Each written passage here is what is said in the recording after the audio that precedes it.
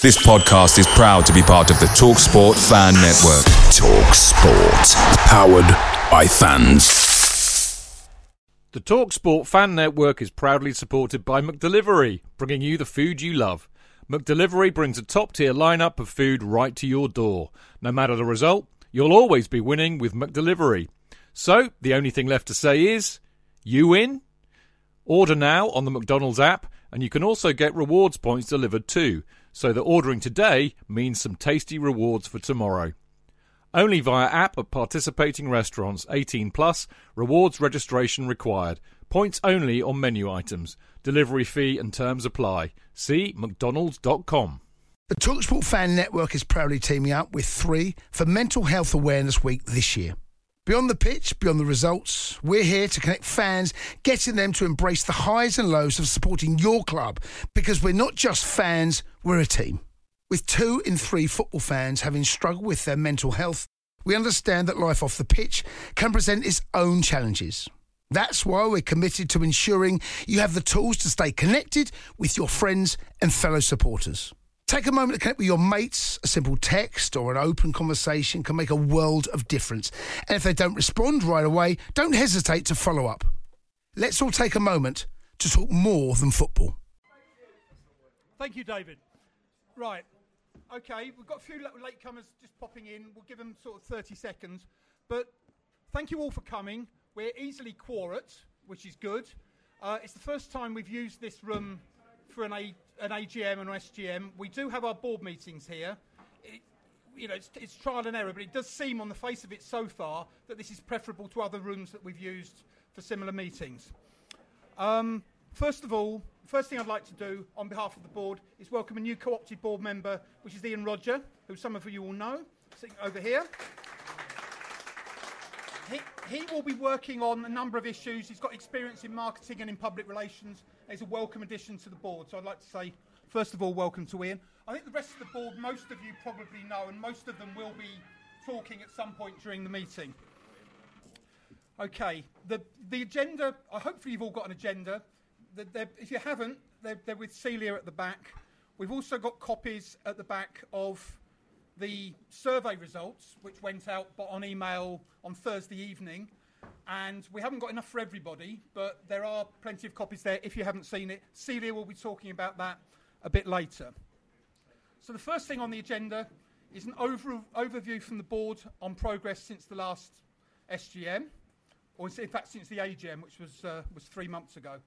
Now item 2 is on specific issues, so we'll come back to the specific issues that were voted on at the AGM.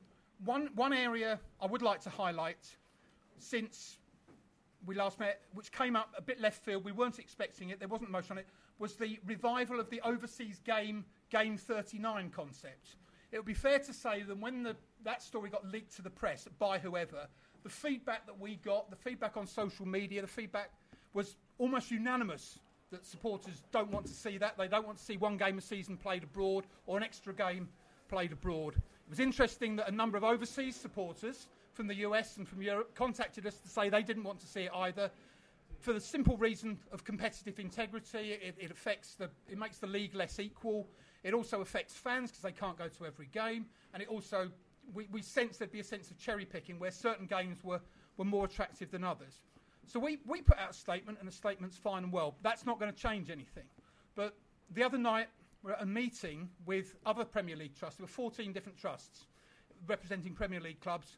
There is going to be a concerted campaign on Game 39 starting in a couple of weeks when each trust writes to their club, gets feedback from their club on what their position is. A lot of them will fudge it, I suspect.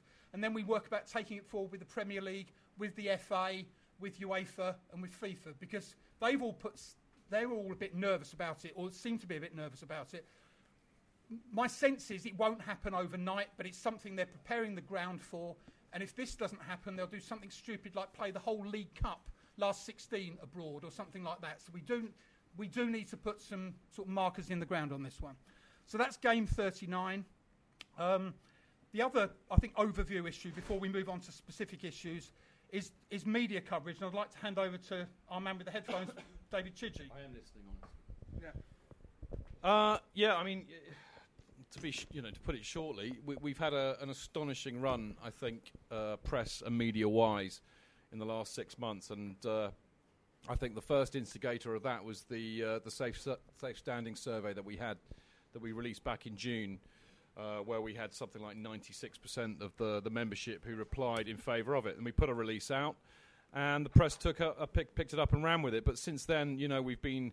I think the key thing is that clearly for a lot of events like the 39th game, we have to be very, very reactive and get things out quickly, and I think we've done very, very well at doing that. But I think because of the relationships that we've built up with the press and media over the last 2 years, or since we've been going, they're now almost. I mean, they seem to be far more receptive. When we put something out, they're much more happy to put something in and run with it.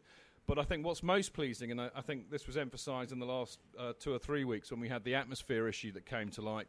We got a lot of stuff out there quickly. We did a lot of radio and TV stuff. We got a lot of stuff printed in the online and the print media. And that meant that when we released the survey results this week, I think it was Thursday, wasn't it? Wednesday, Thursday. The media as a whole were incredibly receptive to put it in. But not only that, I think we're now in a position where we can actually shape the agenda. And, I used to do this, for a living about 1 million years ago, and that's really hard to do.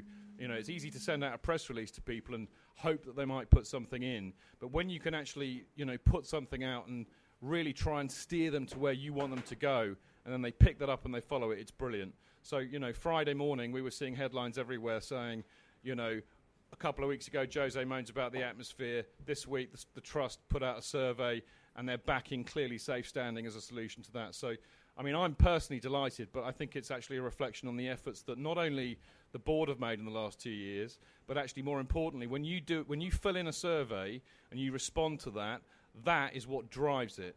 So when we put that out, it's you that they're actually talking about. And without the two of them happening, we wouldn't get that. So I think everybody needs a pat on the back, basically, for that.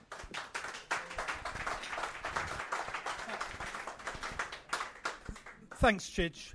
So in terms of updates on progress and actions, some of these merge in a bit. So we'll see how we go. And we're going to hand these around different board members. The first one is ticketing.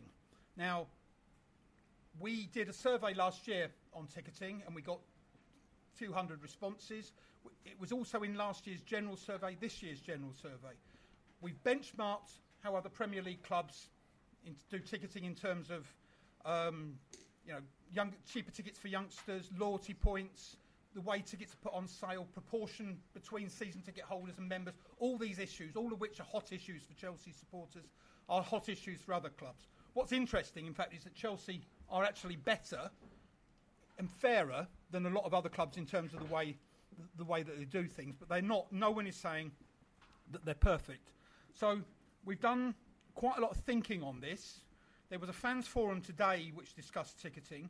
We put some material into that. We've also put a submission into the club, which is fairly similar to what went to the fans forum.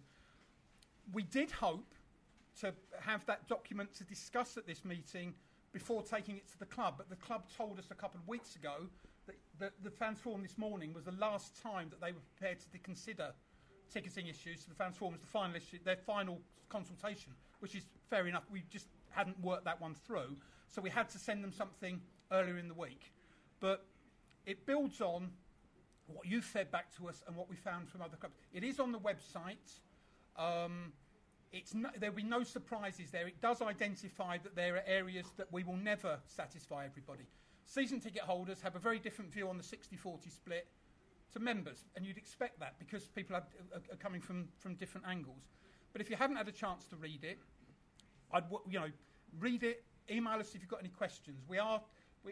Cliff will talk about this a bit later. We are having another session with the club in a couple of weeks, and we will get the opportunity to talk about this further.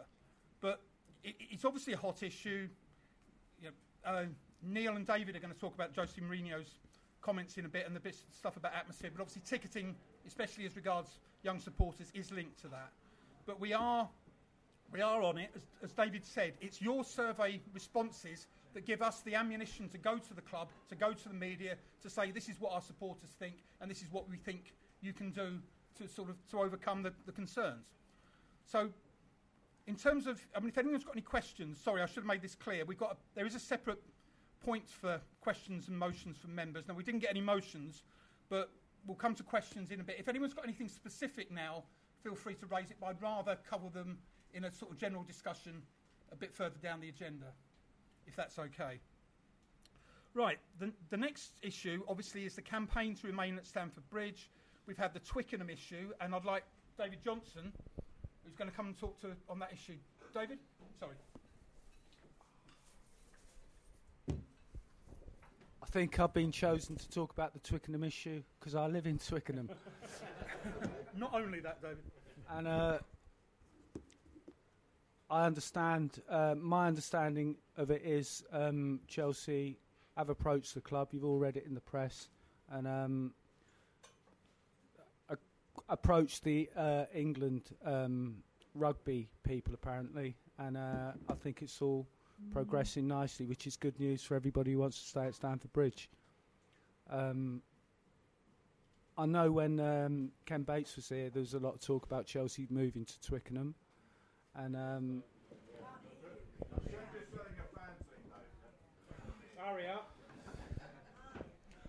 I think most people are aware that when Bates was here, there was some talk about Chelsea moving to Twickenham, and it didn't happen, but I think things have changed now.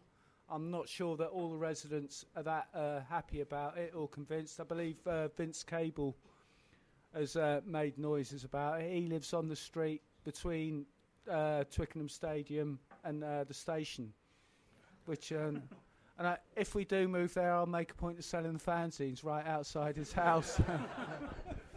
But, you know, it can only be good news for anybody who wants to stay at Stamford Bridge. And I think Chelsea have got the money to pay them off now. And I think it's probable, and don't put any money on it, but I think Chelsea might be moving there in about 2016 for nearly 3 years. While we develop Stamford Bridge, but I didn't tell you that. And well, that's about it. Thanks, David. I mean, that's the main issue in terms of the staying at Stamford Bridge that's come up since our last meeting. I mean, we're still waiting for the results of the Stamford Bridge study, which we know is going on or has gone on, and at some point the club will communicate that to supporters. There were stories that was going to happen in October. It clearly hasn't. And as David said, the only thing that's actually happened in the last 3 months is that we are in fact top of the league. I'm not sure we were at the SGM because that was the day before the season started. So in fact we weren't top of the league. Is that a question or a statement? Take it as you like. But you know, hopefully by the time we have our next SGM, which I guess will be in February, we will be in a position that more will have been said. And obviously, this is the fundamental issue for us. And as a trust board, we have to respond quickly to whatever the club come out with. We know that. We're just waiting to see what happens. But thank you, David, for that. The next issue is, you know, it came out in the survey. It came out in the AGM motions. It's come out in what Jose has said. Is the issues around atmosphere and his comments. I'll hand over to Neil Beard, our Vice Chair.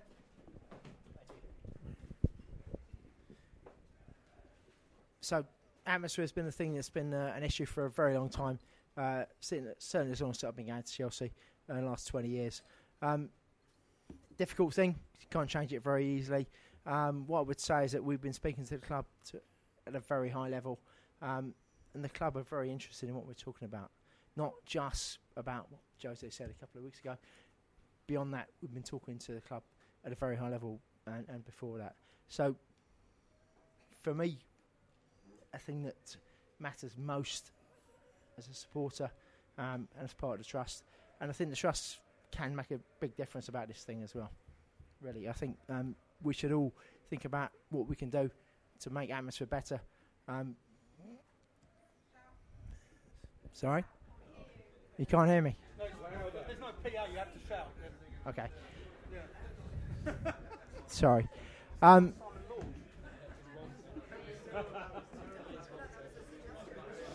Sorry, I didn't realise I was so quiet. So, as I say, myself, Dave Johnson and Ian Roger have been working with the club to take forward the ideas about atmosphere. And these are not new ideas. These are things that have been going on for around a long, long time. I've been supporting Chelsea for a long time. 10 years ago, we had the 10-point plan, the Shed 100, Shed 50, all those things, not different to what we're talking about now, yeah? We know what the things are that make the atmosphere different, which is getting the right people together, getting the right people in the right places, making it affordable for those people, and allowing them to support their club without being taken out by stewards and people that want to close them down. So we've told the club that we have an atmosphere that we need to get forward. And I hope we will go forward and make it better. Thanks. And in terms of specifically around the comments made by Jose Mourinho, hand over to David, who has a view on this. Jose Mourinho was right. The atmosphere at Stamford Bridge has been terrible. He's come from clubs in countries where, and I'm not, no disrespect to anybody here, but, you know, in general, those supporters know how to support a team. At Chelsea, it's not much different from every other Premier League club, whereby the atmosphere's been stifled by the Taylor Report, stewards, and a combination of things. But the good thing about what Jose Mourinho said was it's kicked the club into gear as regards finding a solution to it. The players want an atmosphere, Jose Mourinho wants an atmosphere, Mr. Abramovich wants an atmosphere, and I'm sure that every last person in this room wants an atmosphere as well. And as Neil said, Ian, Neil and myself been talking to Chelsea to try and find some solutions, and I've got to say, myself and Neil have been holding meetings with Chelsea Football Club for the past 20 years. And, going back to the days of Ken Bates. And the past couple of meetings we've had with them have been the best meetings we've ever had with Chelsea. And unfortunately, we're not at liberty to give out further details, but the fact is the club is talking to Ian, myself and Neil as representatives of Chelsea Supporters Trust, and they're talking to other supporters, bodies, groups and representatives, which can only be a good thing. And I can reaffirm what Neil said, that the club are trying to make positive strides. And Mourinho can only be... he deserves a pat on the back for bringing it to everybody's attention.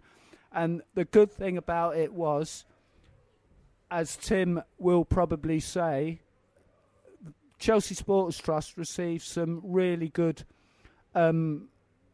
coverage in the press, and also we got the trust as a whole got a pat on the back from the other trusts at the way we handled the situation. Rather than being laughed at by every other Premier League club, they've been in awe at the way Chelsea Supporters Trust has handled it and taken it forward and highlighted the issues that affect not only the crowd at Stamford Bridge but every other Premier League club. So, thank you, Jose. I mean, it is interesting. I'll come later. I attended a meeting on Thursday with other Premier League trusts. They've all got the same issue. The fact is that Jose Mourinho has highlighted it. There is not a Premier League club, possibly Crystal Palace, that doesn't have an issue about atmosphere. Talking on Thursday to people from Liverpool, from Manchester United, from Arsenal, they've got exactly the same issue. The difference was by Jose highlighting it and by making it, becoming clear in the media, the issues about ticket pricing for young people, around safe standing, around overzealous stewarding in the ground. All of these type of issues, don't just happen at Chelsea. They do happen elsewhere. So it's helped us. I think Joseph making the comments has helped us. It's sort of ignited the debate at Chelsea, but it's also ignited the debate elsewhere because the media covered it, and it's clear that, as I say, apart from possibly Crystal Palace, every other club in the Premier League has an issue. I made the point on I can't remember who I was talking to, but one radio interview that you went to Anfield in the 70s or 80s, and it was noisy from start to finish. It certainly wasn't when we played there 2 weeks ago. No one could argue. For most of the game, the Kop was extremely quiet. So it isn't just us. The Stretford End's a pale shadow of 40 years ago. So, things have changed. And at least it's now in the agenda. And I think clubs realise they need to do something about it. I think the Premier League should realise they need to do something. Because if they're talking about the brand and the unique product, then full grounds with people making a noise has surely got to be better than non-full grounds. People aren't making a noise. So, anyway, we shall see where we go. But there's definitely more mileage on that. But I think what's happened at Chelsea has kick-started a national debate. So I'm extremely pleased about that. OK, the next issue... Sorry, but yeah. Yeah. I'm an old man. I make more noise than most of the people Yeah. around me. But I mean, the phrase that comes to mind is West Ham, give us a song. Yeah. And there seems to be an awful lot of tourists taking photographs. Yep. And it doesn't exactly add to the atmosphere when they're almost totally quiet. Is that not something that the club can do something about by increasing the allocation to people who are not on tourist buses? I think you'll find that the club are looking to address that situation. They know about it, they're aware about it, but one of the things that was pointed out to us when we're in our conversations with the club is that people have heard about the English Premier League and Don't Kill Me brand, and a lot of people do come to English football and expect to hear an atmosphere, not necessarily take part, but to hear it. I agree with you, but you've got to have a bit of faith in the club that they're trying to address the situation, and things might change. Hold on, Mike. Can I just add something to that? But bear in mind, I totally agree with what you're saying. We do get a lot of day trippers at Stamford Bridge. Sorry, I do agree with what you're saying. We do get a lot of day trippers at Stamford Bridge who are not prepared to contribute to the atmosphere, but we've still got 22,000 season ticket holders who go week in, week out. So if a few more of them could get off their bums and sing a bit, then it would be cured at a stroke.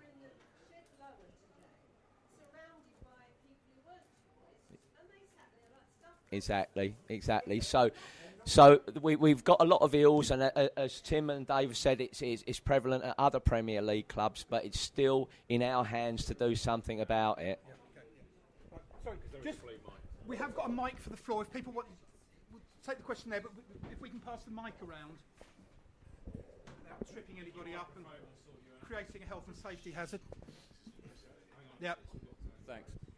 Yeah. Okay. Sorry about this. We have a length issue, but I'll rephrase that. Speaking personally, yeah. Sorry. Speaking as well, that was speaking as shed upper man. I'm normally. Do you want to go, sir? Yeah. Speaking as shed upper man, I am normally in the. So I'm in the shed upper normally. Today I was in the west upper, unfortunately. But I've been thinking about this. There's one thing it strikes me, because there's a lot of difficult issues to resolve with the club. But there is one area that we should focus on, I think, and that's the west lower, because of the grounds that make an atmosphere. And when you're at an away game and you hear it, it's because the stuff down the side is making noise as well. And we don't get much of that at Chelsea. We never get anything off the east upper, really not much off the west upper, none of the corporates down the middle. So it's only going to be the lower tiers. And I think if we can do something to boost the west lower, actually would help the atmosphere at Chelsea. And it's not something that needs the club's cooperation. But I just think it's like a campaign or something, a bit that's been done with the shed, but just really get people involved and switched on to making more noise down the side of the pitch. Because it's something we've always been rubbish at since the benches went. And I used to go on the benches. So I've been in the West Lower since they reopened the stand as a season ticket holder, and it's definitely noticeable that the atmosphere's kind of gone down. It's really gone down over the years, and it's because there's more tourists. We might have a length issue of another type now, because we're going to give the microphone to Wayne. if anyone wants to pop out for a drink, sorry, Wayne. Sorry. Thank you. No, all I'd like to say about it really is that, the atmosphere is not great because we're all a bit older. You know, we're not. If you're comparing our crowds to those in Germany and other countries, the fans are a lot younger, and the football is a lot cheaper. And I take issue with Jose as well because I find the Bundesliga unwatchable because most of the fans there sit there in silence, apart from what I think are these mindless idiots behind the goals waving their flags that are not the slightest bit interested in the game. All they do is sing from the first moment to the last, regardless of what is happening on the pitch. And English fans tend to go with the flow of the game, yeah? Well, here's an idea, Jose, yeah? Let's go for 3 or 4, 5 goals when you go 2-0 up against 10 men, yeah? Because there was nothing for me to shout about today. Yeah, I'm also nearly 60. I mean, I think I've sort of grown out of that, yeah? And I do shout when it really matters, when there's a really big game, yeah? But I think we need to just get real. And I think Jose needs to be put in his place because that was totally out of order what he said. The trust cannot get in, you know, what the team does on the pitch, we cannot influence, unfortunately. So I take your point, though, Wayne. We got Charles. Yeah, I've got two perspectives. One, because I've got a season ticket in the East Upper where I've sat for years, but I equally sit as much in the Matthew Harding Lower. So you get complete contrast. What I can safely say, and obviously the East Upper is not renowned, should I say, for its atmosphere, but what I would say is there were very little people who sat around me, given I've had the seat for about 18, 19 years, who are actually the same people there, and they're certainly not there every week. So one of the actual problems actually is not because they actually are not season ticket seats, because they are. It's the seats that are being used by season ticket people selling their tickets on, and people on a match basis. So inevitably, I see much more tourists, and they don't have a clue. Now, often about what people are. So that makes it a lot worse. So I think actually it's actually quite difficult for the club, and unless they say a season tickets, if you've got an address overseas, you put them into one portion of the ground, but it's actually quite practically difficult to do something about it. On that point, and there's some very relevant issues being brought up here, would it be possible just to have a quick show of hands, right? Who would be prepared to move to an atmosphere section? Well, that's about what? 3/4 of you? Nearly half to 3/4. Okay. Is that statistically accurate, Celia? Yeah. It's indicative. It's indicative anyway. Thank you, David. Yeah, thank you. Thanks very much. I seem to have both mics for some reason. Anyway, no longer have a length issue then. Okay. We can take more questions on this, and I think there'll be, when we get to the general questions section in a minute. There are some good points. You make a good point about the West. I'd never really thought about that, but it is down the side that would make a difference. I mean, it might be worth pointing out that in all the surveys that we've done, it's been quite clear what the feedback has been about what we do about the atmosphere. Well, in the surveys, in thinking that we've done, there are issues about pricing, about young people, about safe standing, about stewarding, which we've covered. But they on themselves won't make all the difference. And I think there are issues. To be honest, I sit in the Matthew Harding Upper Block 9, which is notoriously quiet. Today was probably the loudest it's been since the Champions League semi-final. It was actually, there were people singing all through the first half, and we never get that. I think at this juncture I ought to say that might well be due to the fact that a certain chairman of the Supporters Trust was in the media saying that he thought that actually the atmosphere would be much better this Saturday. So I think actually, Tim, it's down to you for that. I think it's actually down to the manager, but anyway. Okay, moving on. The next item, we said that we would buy a CPO share, and I'll hand over to Teresa, who can talk about that. Hello there. We have the share here. It was presented to the Trust by Tommy Baldwin at half-time today. This is your share. anybody who's in this room tonight actually owns a part of that share. And going forward, if any decisions need to be taken with regard to CPO, that is, if another proposal is put by the club to CPO, we will have a vote, a democratic one person or one member, one vote, and the majority verdict will decide which way we will vote at any meeting. If you would like to have your photo taken with your share after the meeting, please do, because as I said, it's your share. Thank you very much, Teresa.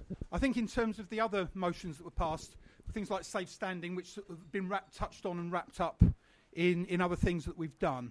Now, because we've put a lot of effort into ticketing, into atmosphere, we've had a couple of curveballs coming in around the Game 39 overseas game. We have made some progress on engagements. There's areas we do need to do more work.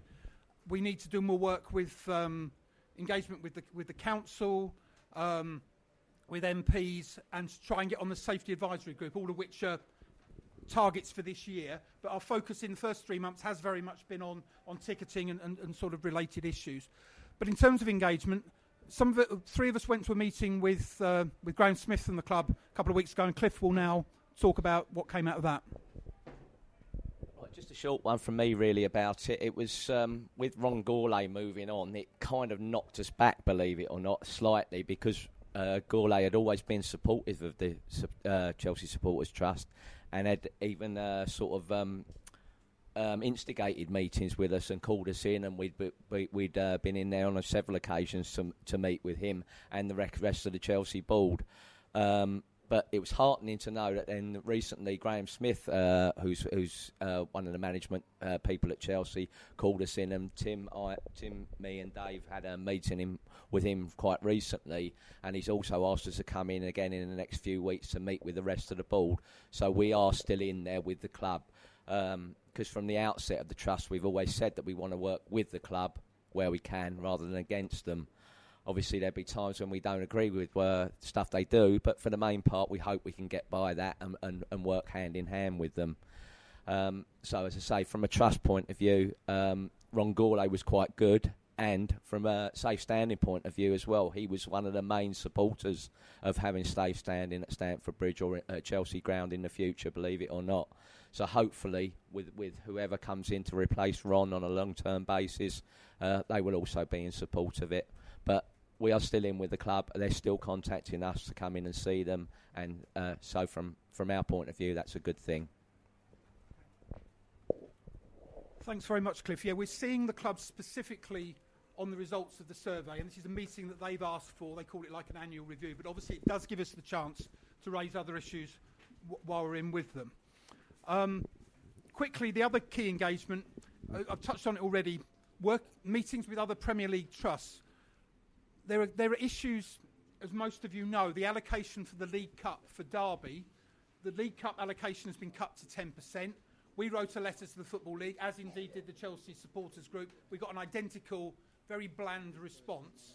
We are following it up, because the letter said that it got done with the agreement of the Premier League, and we're trying to understand whether that was the Premier League acting with the club's approval, the 20 members of the Premier League, or not, and then we'll see where we go with that. Because a concern, although the Football Association said to a meeting I was at in July that the FA had no plans to reduce the FA Cup allocation 15% to 10%, you can see where this might go. And we're trying to nail down the FA. The chairman of the Arsenal Trust works in football. He knows people at the FA. We're going to try and get another meeting with them before Christmas where we can discuss this specific issue, because it is there is nothing better than when we take 5,000-6,000 away to a ground for an FA Cup. So anyone who went to Leeds, anyone who went to Derby in the Cup last year, other games, it's fantastic. Now, just because the allocation's cut to 10% doesn't mean it can't be more, but it has to be with the approval of both clubs and the police, as opposed to being the default. Derby obviously think they can sell the other tickets, so we'll have less people. It won't be as good an atmosphere, and that's a great shame. To my mind, the League Cup is important, but the FA Cup, because of its heritage, is probably more important. And, although the FA say nothing's going to change, I don't trust them, and I don't know many other people in my position who do. So we are keeping an active eye on that one because we really are quite concerned about that. But we'll see where we go. No. Apparently that was nothing to do with it. But yeah. I'm going to hand over to Cliff. It does seem a strange decision from the Football League when you consider that League Cup games are notoriously badly attended. So to sort of slash the allocation for away fans who might travel in numbers to grounds does seem a very odd decision. And as Tim says, with the FA maybe considering reducing allocations for away fans for FA Cup games in the future, I think a lot of it may be to do with costings because... obviously, with larger allocations being taken to FA Cup and League Cup games as in the past, policing costs and stewarding costs have gone up. So there may be a cost issue that the clubs are considering rather than anything else with this. Thanks very much. So we're on to that one. You hear strange stories that related to the game 39, as I said. You see stuff about possibly League Cup games being played overseas. An expanded Asia tournament, something like that, I can see that might happen.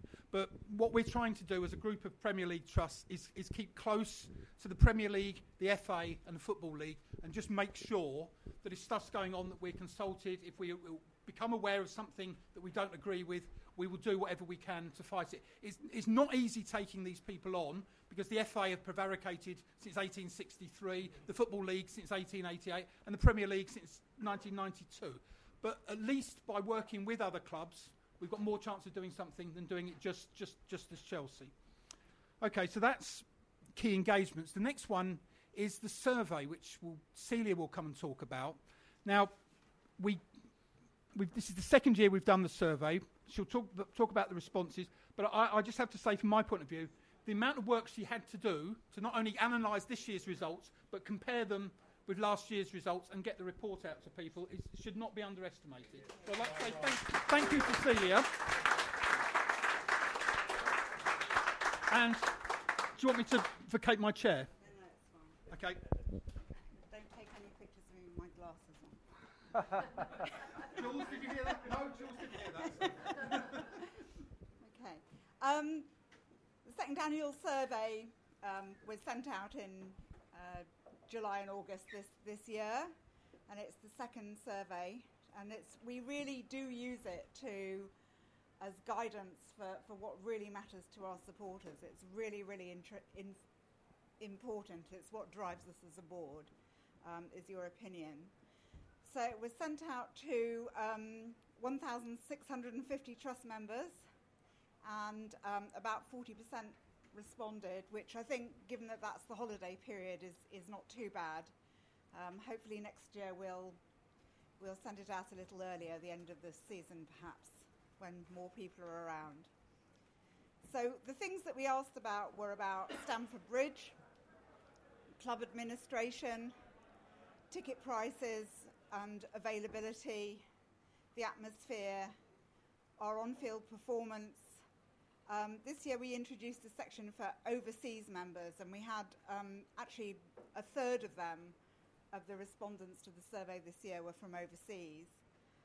And also we put in some questions this year about communication and interaction with Chelsea Supporters Group Trust. So the majority of responses were similar to last year.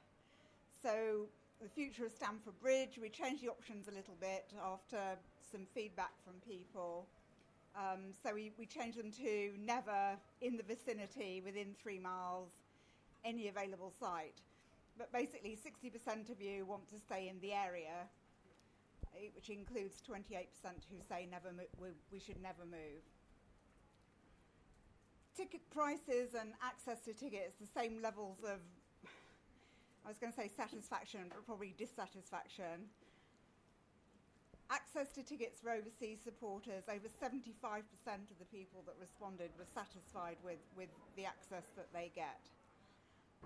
We asked about atmosphere, and again, the level of dissatisfaction was round about the same as before.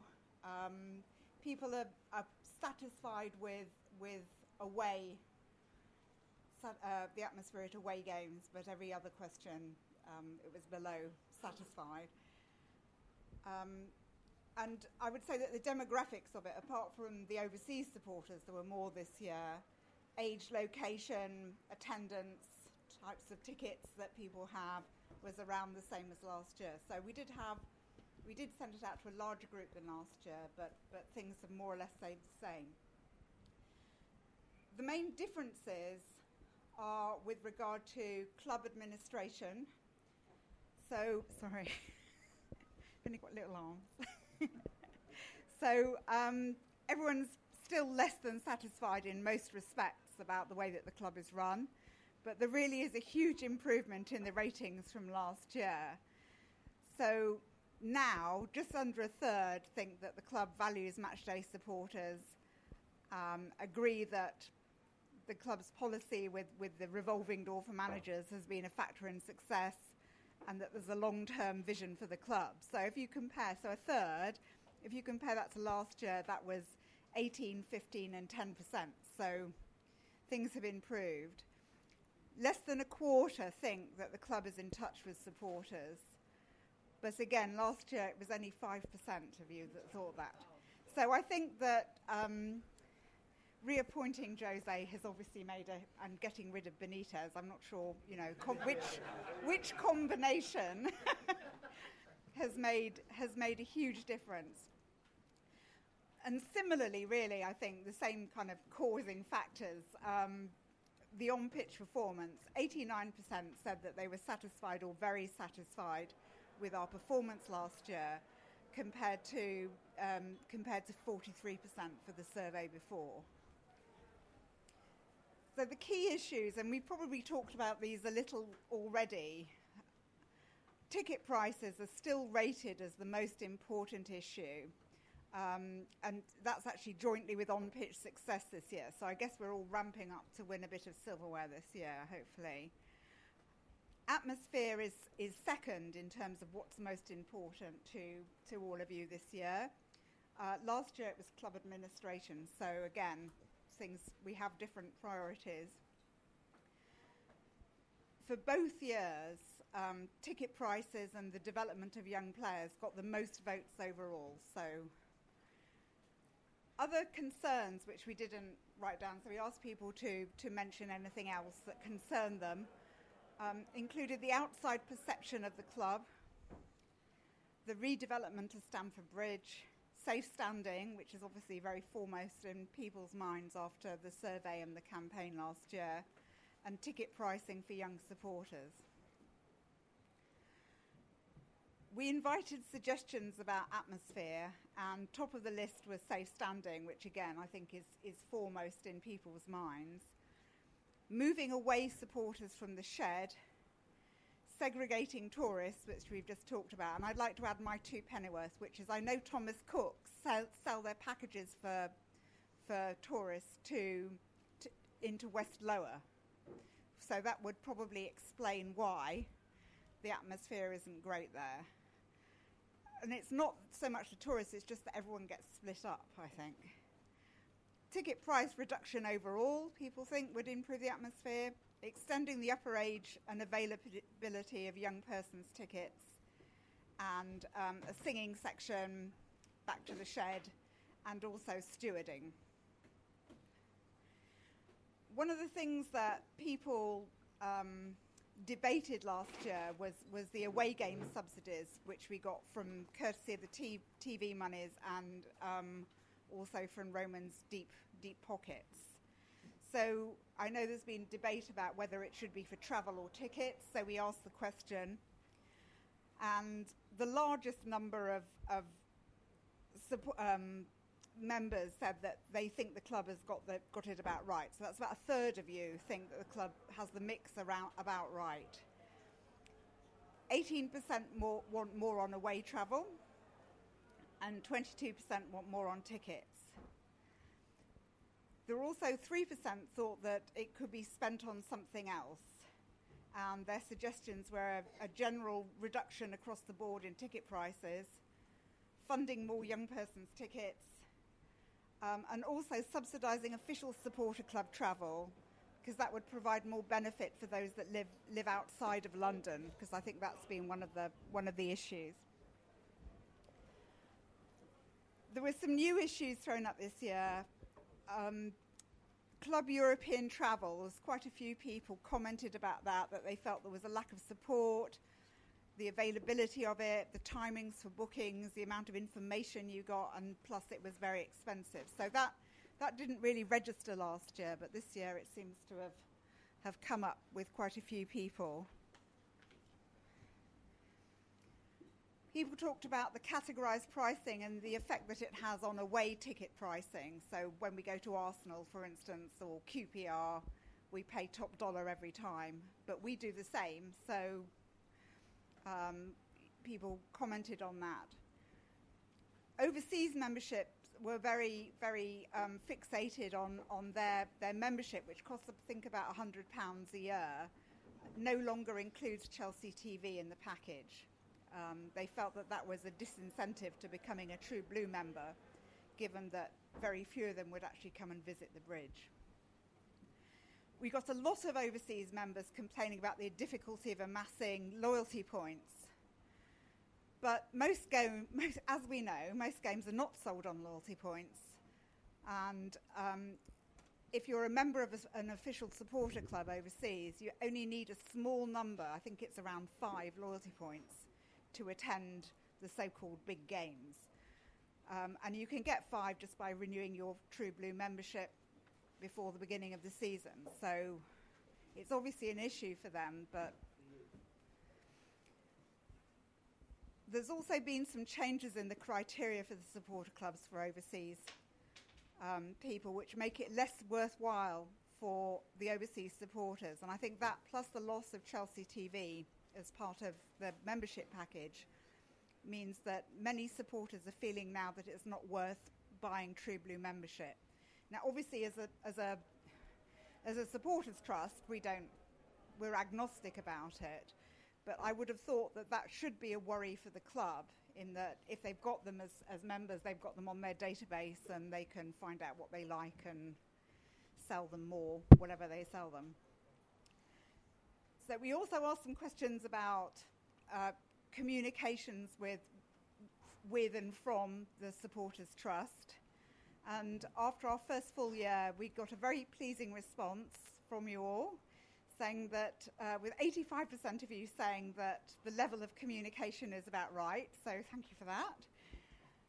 Around just under 20% attend meetings, either regularly or from time to time, and location and timing are the main reasons that people don't attend, or don't attend as often as they like. Although a third of those said that they got all the information that they needed through our communications anyway. So we would obviously welcome suggestions about when is the best time for meetings from yourselves and for people that are not attending. But we feel that probably after matches is the best time, but maybe it's not. Hopefully the Finborough Arms will remain the venue with the free popcorn. And this is working. Yes, and I've got it on I've got it on here. And good and it's got good Wi-Fi, so people not attending the match can actually participate remotely. So just to thank you again so much for participating in this survey. It really, really is very important. And there'll be another one hopefully at the end of the season.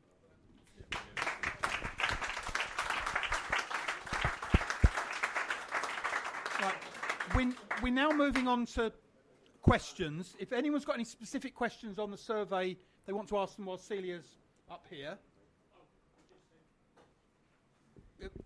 Sorry, yeah. That's right. If not, Chidge, have we had any email questions in? No. Okay. In that case, one over there.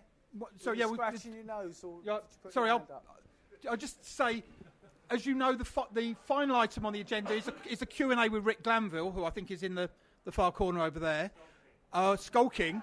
We have had questions in advance, but if you've got any other questions to put, then feel free to raise them when we get to that. We now got 10 or 15 minutes to take sort of open questions from the floor. Now, we've talked about atmosphere, so prefer initially to go on to questions on other topics, and if we come back to atmosphere afterwards, if we have time, then that's fine. But anything you've got in terms of what the Trust's doing or what we're not doing, what we're prioritising or what we're not prioritising, or stuff that we've done, whether we've done it well or not done well, now it is your chance to comment. But wait until Dave gives you the mic. Yeah.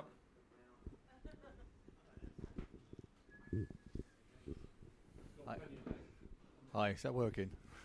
Yeah. Speak up. Sorry, speak up. Okay. Just going back on the match 39, Tim. When last week, when the club announced their financial report, somebody from the club had obviously given some form of briefing to some journalists, because there was quite a few of identical stories in all papers. Fairly positive. Greater stability at the club, possible redevelopment of Stamford Bridge. But there was a couple of articles there that also said that somebody from the club had sanctioned Scudamore about game 39. So it's obviously, if that's the case, and it may not be, if that's the case that the club is actively looking for game 39, we're in a bit of we're actually seem to be working against them. But I mean that's obviously not such a bad thing. But do you know yourselves of what the actual club stance is on that?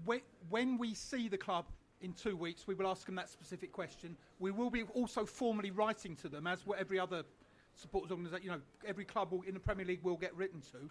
My understanding is that the main drivers behind this are Swansea and West Ham, right, because they feel that they're missing out. They don't have the lucrative pre-season tours. They don't have the support abroad, and it's being driven by the, no disrespect, but sort of middle to lower tiers of the Premier League, and it's not the Chelseas, the Uniteds, the Liverpools and the Arsenals and City that are doing it. I did see one comment in the paper, but we will ask the direct question. I don't expect we'll get a direct answer, but my understanding from talking to people who are involved in national supporters organisations is that it is Swansea and West Ham who are driving it, because they want to raise their overseas revenue. But it is a good question, and we will ask that point. Yeah. Okay. Right. Any other...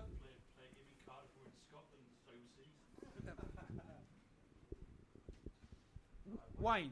Yeah, sorry, I'm back again. Yeah, I just want to ask about what the membership is at the moment compared to the last time we had a meeting, which was about a couple of months ago.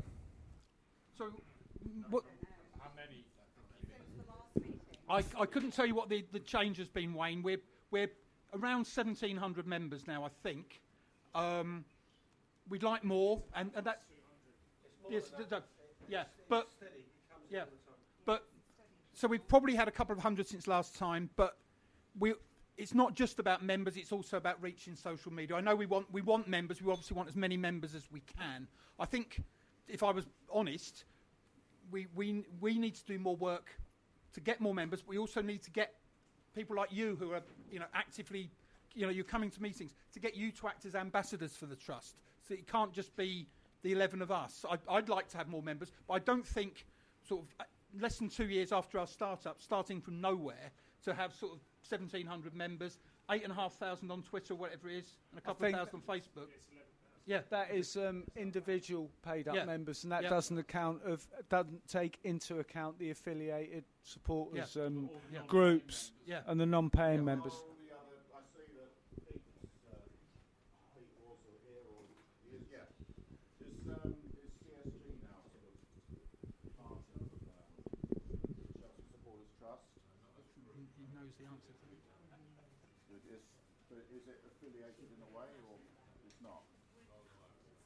I mean, I just feel that we really need to all be together. And if we can find a way to get CSG into the group and sort of satisfy their needs as well, because they've been around for a long time and have also done a lot of fantastic work. I think we should do our best, and I think the people that come to the meetings, I mean, we seem to be the most committed. I think I've actually signed up 4 members in the last few days. So I think if everybody was to go away and make a vow really to sign up at least 5 before the next meeting, Because I think we really do need numbers. I think the club will only really fear us when we're in the tens of thousands rather than. Well, Ross has talked to other trusts about membership. What drives it is the big issue. If you have something fundamental, then people will do it.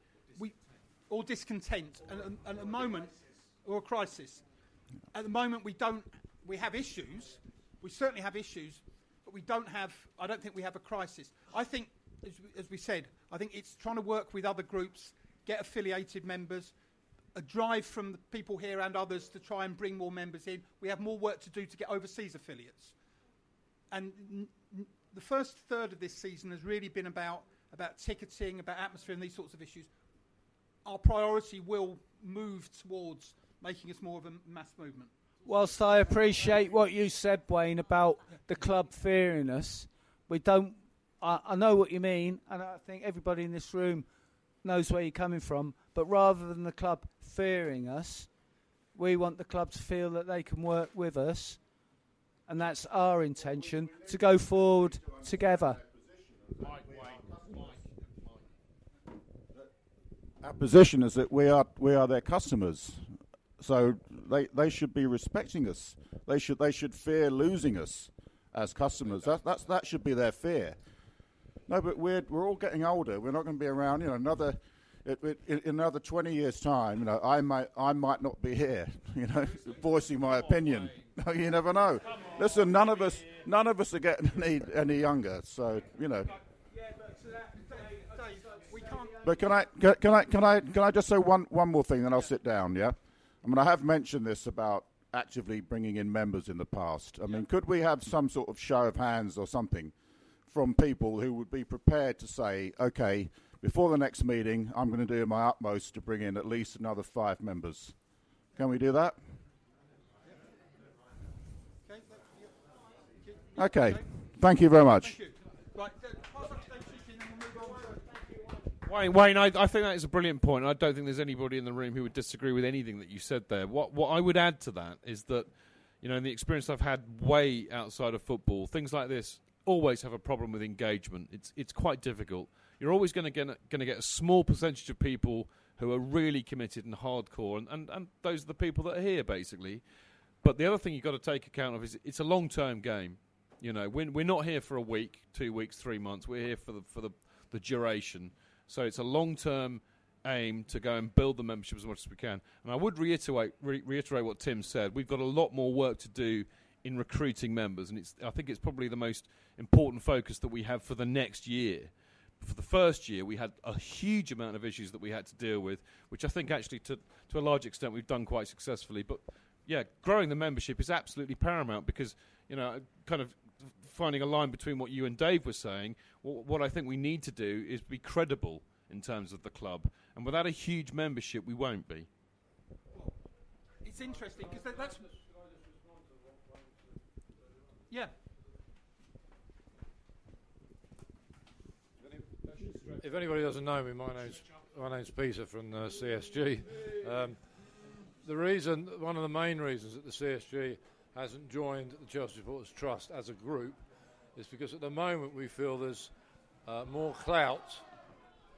There's more clout going to the club as a group of people as opposed to one group of people. Does that make sense? Yeah.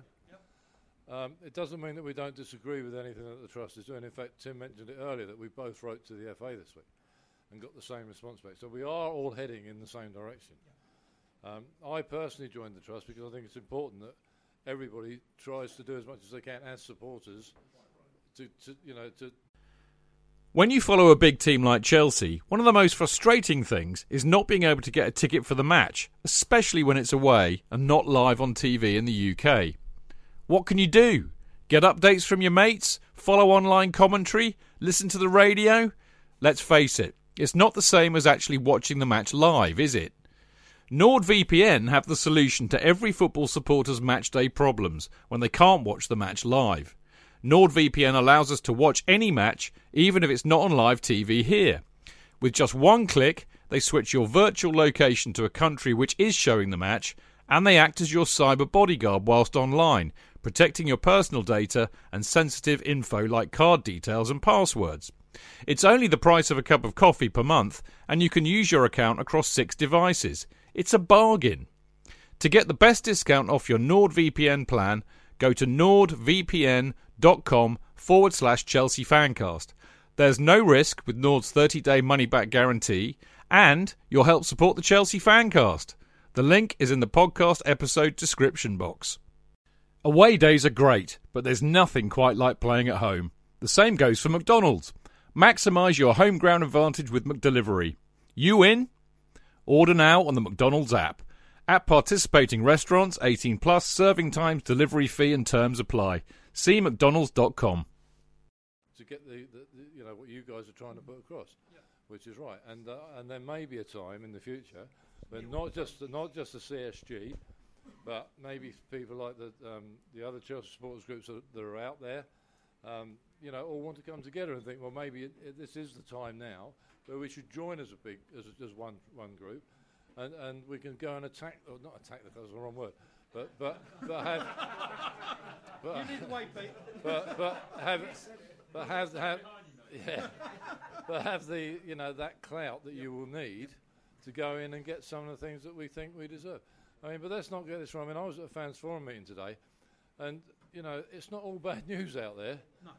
I mean, there's some of the things that the club are doing, which you'll see in the minutes when they come out, which will reflect on some of the things that Tim's brought up tonight, and you'll see that they are trying to do things, what we want them to do, not just us, but what all supporters want us to do. Just bear that in mind. That's all I really want to say. Thank you, Peter. And I think it would be fair. It would be fair to say that most of the trust board have a good ongoing relationship with members, the sort of leading members of the CSG. There's no animosity between the groups. I think the other point we talk about credibility. We talk about credibility. It is about members. It's also about getting the message out there. And I think in terms of the work that David's done in building our reputation with the press and our contacts with the press, when the survey results went out, he sent a release to 60 different journalists, all of whom we have dealt with in the last year. And that's the work that this man, Dave Chichi, has done. So that type of thing does build our credibility. I agree we need more members, but we shouldn't underestimate the work that's been done in terms of building our reputation in the media. Indeed. Right. Any more questions before we move on to the next item? Sorry, yeah. We've got about another. I'm just conscious of time. We've got about another 5 minutes of questions. Yeah, that's fine. Already? Yeah, I just wanted to check up about the future of Stamford Bridge, and I was wondering if the club was considering visiting supporters in the future. There are varying allocations for different competitions. Were they going to cite them, and also any future designs which can hopefully keep restricted view seats down to a minimum, because I think it's been a problem in the recent past, and hopefully a rebuild will address those. I think David will handle this. I think it's safe to say that if Stamford Bridge is redeveloped, all these issues will be taken into consideration. And should they decide to redevelop Stamford Bridge, we'll have the best stadium in the United Kingdom, as befits the best team and the best supporters. Thank you, David. We had a question over. Was it over here and then over there? Yeah. Thanks. Hi, Ramsey again. Quick question. You talked about engaging with other trusts. Yep. You mentioned Premier trusts. Are we engaging with? I mean, there's 92 clubs in the league, obviously. Yes. And that's question number one. Number two is, do Crystal Palace have a trust, and can you find out how they're allowed to have a section where people seem to stand without getting hassled, whereas we have all the hassle in the Matty Harding Lower? To take both those points, yes, there are trusts at a number of other clubs outside the Premier League. We do go to an annual conference where we do meet them, and that's going from teams like Dulwich Hamlet right through the pyramid to sort of Chelsea, Arsenal, Man United. So we do meet with them. There are common issues, but there are different issues. And one of my concerns has been that you don't want to get into a one-size-fits-all, because they have different issues. And clubs like Portsmouth, Wrexham, the supporters actually own the club. That's never going. That's not going to happen. Let's be realistic. It's not going to happen here. In terms of Crystal Palace, they do have a trust. I'm not sure how they get away with it, but they do, and it's clearly it's to do. Like, yeah,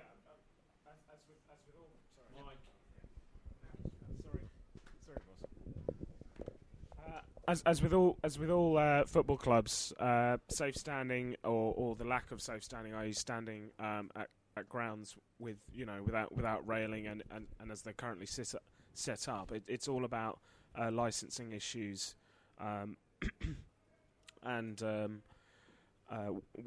with the agreement of the local council whether or not you can stand in the areas. It's not technically illegal to do so, and it's up to the clubs to enforce. So that there's, as at Stamford Bridge, there's an ongoing sort of battle between both sides in terms of whether the council tries to put pressure on, as we saw last year with the Matthew Harding Lower and supporters being sent letters about persistent standing. So it's the way in which the club and the local council interact in terms of policing their own supporters. But I will ask a direct question. I think Crystal Palace sit on their supporter, the safety advisory group. They don't. Okay, I thought they did. Okay, I stand corrected. But I will ask the question.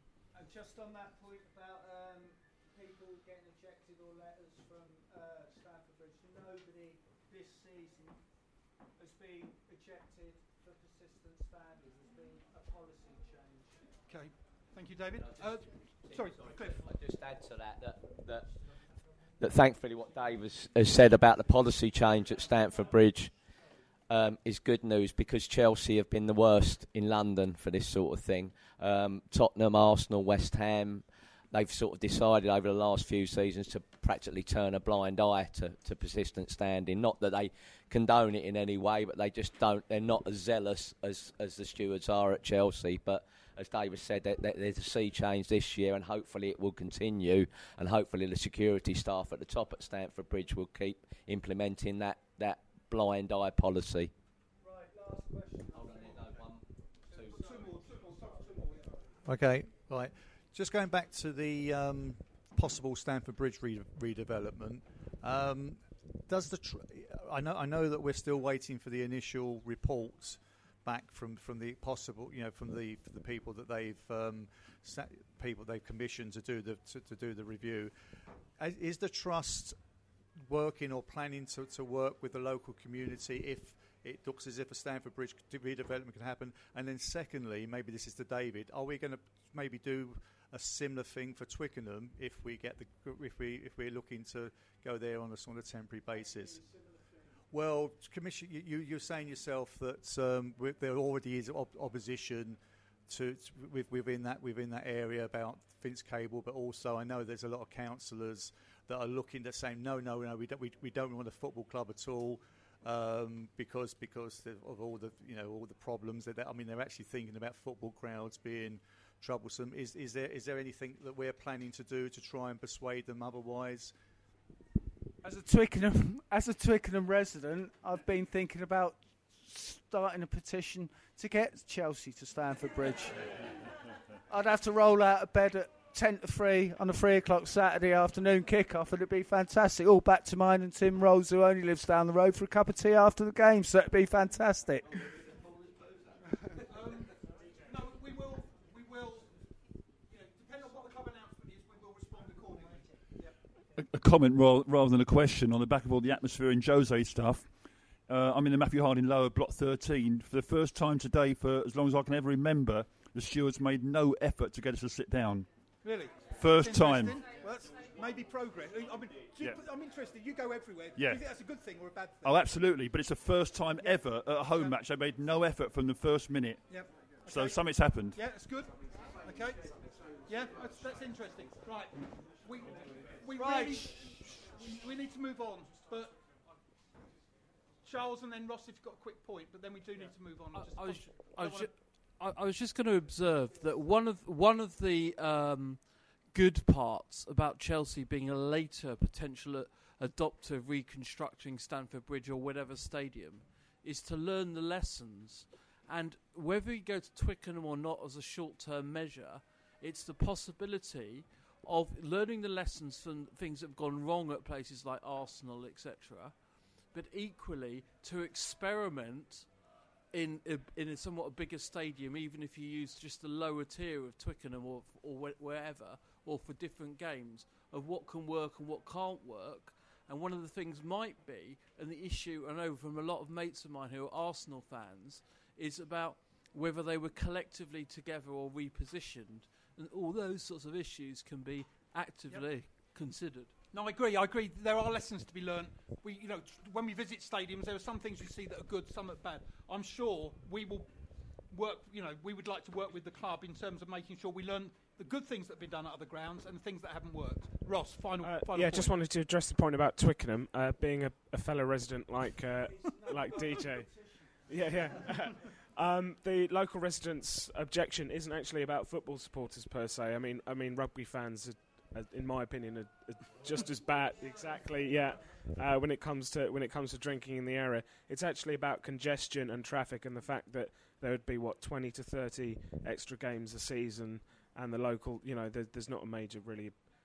The road network isn't great, so they shut it down for each game. So it's not actually about the reputation of football sports. I was actually surprised myself to learn that, but it's actually about traffic and travel. We don't want to get ahead of ourselves. We don't know what the club announcement will be, but I think we just need to be able to respond. Right. If people have got individual questions, I think most of the board members will be hanging around afterwards, very happy to talk to people individually on individual issues.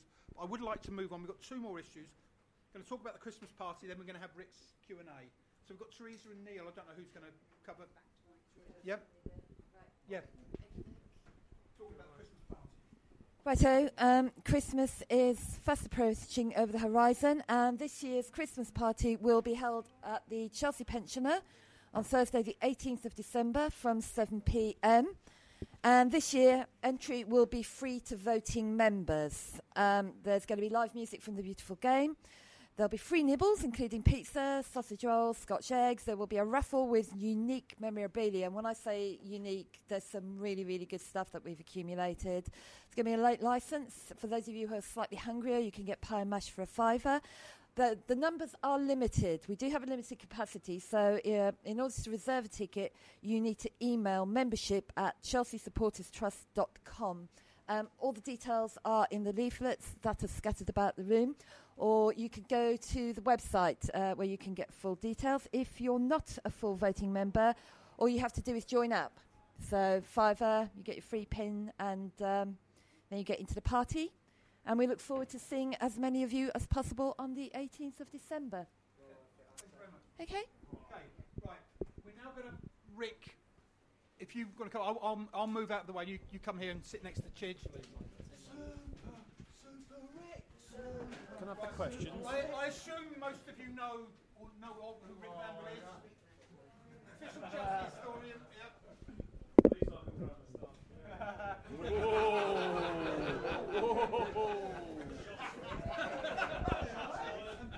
By the way, Arsenal, the reason they were singing about Arsene Wenger is Arsenal 1-0 down, an own goal from Kieran Gibbs. I love it. Please don't laugh. Sure it wasn't on today's change? He injured the goalkeeper in the process as well. I'm not quite sure. The goalkeeper's gone off. Chesley's gone off. Fantastic. We are 1 point short of having twice the number of points. Rick? Yes, you're going to go around there, yeah?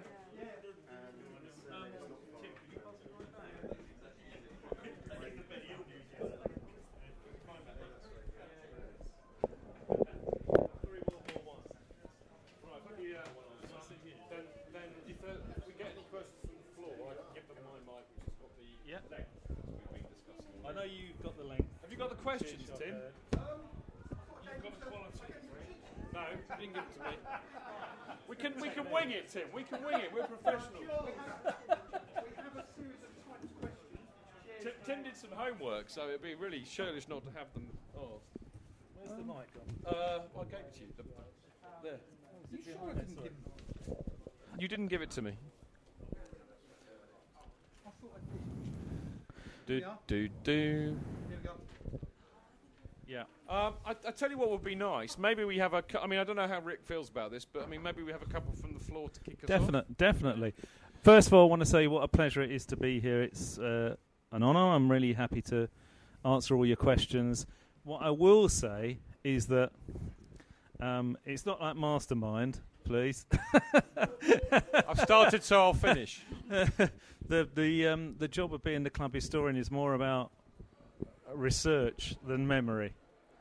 But if you do have questions that you've always wanted to have answered about the club's history, either I'll note them down and get back to you if you give me an email address, or I'll try and answer them as best I can tonight. But some of the ones, lots of people did actually put forward questions in advance, There are didn't some they? brilliant. I mean, if anybody's got a burning question to ask now, we'll start with that. But if you haven't, I've got loads here. I can kick off with this, and then while you're thinking about it, just let me know. Right, Wayne, funnily enough, has got a question for you, Rick. We'll have to give you a prize, I think, Wayne. Can I just say something about Wayne? Wayne and I go back much longer than we realise, because Wayne was a music promoter and importer when I was a music journalist. This is back in the mid to late 80s. Wayne was importing African music and I was writing about it and things. And about 10 years later, we were walking down the Fulham Road. I was walking down the Fulham Road and I bumped into him every other Saturday, yeah. Meet your mates, have a drink, have a moan. And I said, Wayne, what are you doing on Fulham Road on a match day? He said, I'm a Chelsea supporter. And I said, so am I. We had no idea. We'd known each other for about 10 years. We didn't realise we were Chelsea fans. I think that tells you a little bit about the kind of club we were in the mid-80s, how it was. We weren't the most popular club, and sometimes in certain circles you wouldn't say you were a Chelsea fan because you get stigmatised. So you just keep it quiet and you'd stick with your mates and tell them about it. Anyway, Wayne. Yeah.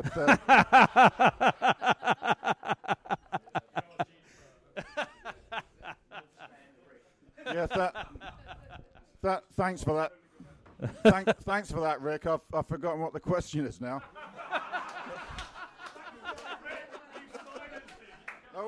That's why I'm here, to silence Wayne Croxford.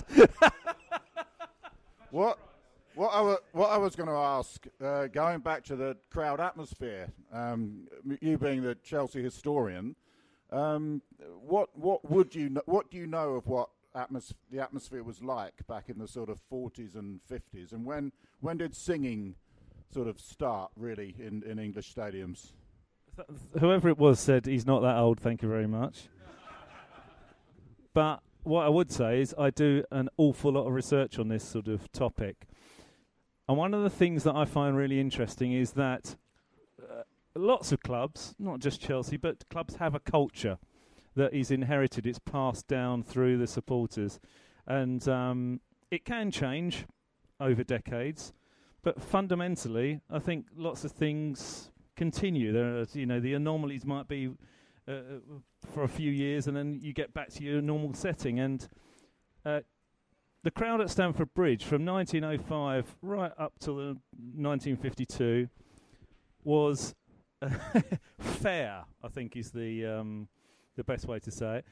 We were renowned for being appreciative of other clubs' play. So when they did something nice, even if they scored a goal, we would appreciate it. We'd clap them. And in fact, we know this because it's reported. Every visiting club loved coming to Stamford Bridge. It was a great ground, everything, big crowds. But Ted Drake in 1952, in the first programme of the season, he actually said to Chelsea fans, you're too quiet, you're not partisan enough, you're appreciative of other clubs too much. I want more people screaming and shouting, living, I think he said something like, living, breathing Chelsea Football Club. And he was exhorting the Chelsea fans to be louder, more raucous. Well, I think in the 60s he probably appreciated that had worked because, when I first started coming in the mid-60s, it was much louder, I think, than I wasn't there in the 50s, but I think it was a loud place. But having said that, all of us that went regularly in the 70s and maybe less in the 80s when we would, we felt we needed to contribute more. It was dependent. We were a walk-up club. We would get sometimes a big crowd and we'd be all noisy. Other times we'd maybe not quite fancy it, and the noise wasn't quite there. I think when we were most needed, that's when we turned up, and I think that's the issue that possibly we have now, where we're not spare parts, but the team are doing so well that they don't really need our sort of vocal support to get them galvanised. When it was, Fillery and Langley and people like that, you sort of felt, well, come on, we might actually sort of cheer a corner in and against Liverpool or something. That's not quite we don't feel the case now. I think also there's when the match day experience has changed. It was very much that you went out, you did, we were saying about this, someone quoted the Suggs song, meet your mates and have a drink, have a moan and start to think. That was the Chelsea experience for a long time when we didn't have year-on-year success. We had decades without success. And I think that became... What became important then was the chanting, was the atmosphere, was the fact that you were all mates. Lots of us were all young then, and we were all able to stand together where we fancied. You'd congregate with the singers, and you'd give it a right good go, because that was more fun than the football that you were watching. Win or lose, we're on the booze. Absolutely, and Boys in Blue in Division 2, that whole thing. Yeah, and you had, I think, that, and you see, I think Crystal Palace is a good example of. I don't like Palace, but I certainly don't like going there. I can never find it half the time. But I think you can see something in the way that they are now as a support base with their young men in the Holmesdale end. They've been down. They've had bad times. The matchday experience, probably a good ticketing policy that has allowed lots of younger people to go in there. And I think it's created a kind of, we'll have our own fun, forget what the football is about, we're going to have a really good day of it. And they go there and it's a bit phony, all the ultra stuff that they do, but they do kick up rumpus. They kick up rumpus. So sometimes, it's about you feeling you're making a contribution. You're really sort of, driving the team on to better things, or that you're just having a really good day out. You're escaping from all the everyday drudgery. Funnily enough, Rick, I've got a really good follow-up question to that in a way, because there's one that somebody emailed in, I think. It says, what is the oldest song that Chelsea supporters still sing regularly? And the guy or the lady who sent it in says, I think it's the Tommy Baldwin song, but my friend thinks it's the Hey Jude one or Zigga Zagga. Well, this is a classic example of me. I could pretend that I remember this. You could have a vote on it if you'd prefer.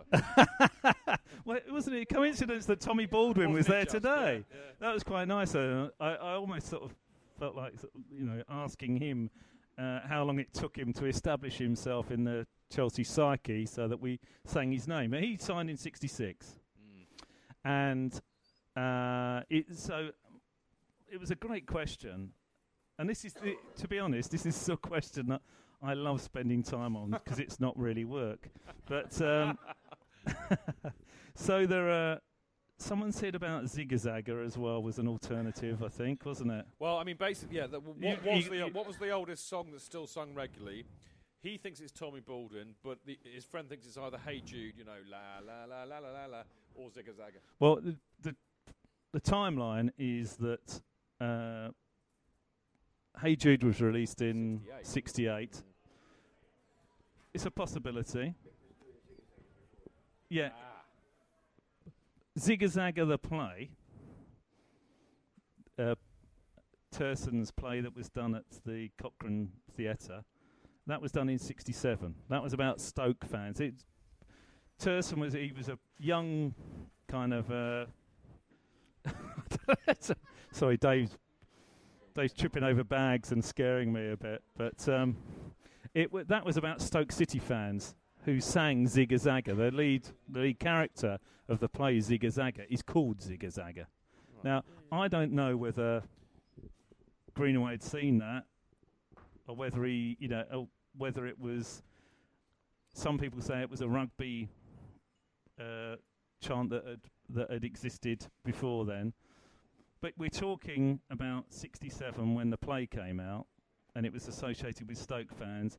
He picked it up from 66 because he'd been to some Stoke matches, so it was already being sung in grounds then. Chances are, I think that is probably the oldest one. I don't think Baldwin, Zigga Zagga, I don't think Baldwin would... Yeah. Right, I've got well, hang on. Because Dave has got inside. Dave's got inside track on show tunes here. He's got showbiz connections. Just on I'll only listen to him if he does a high kick first. Who sings Strolling now, though? Strolling was definitely predates that.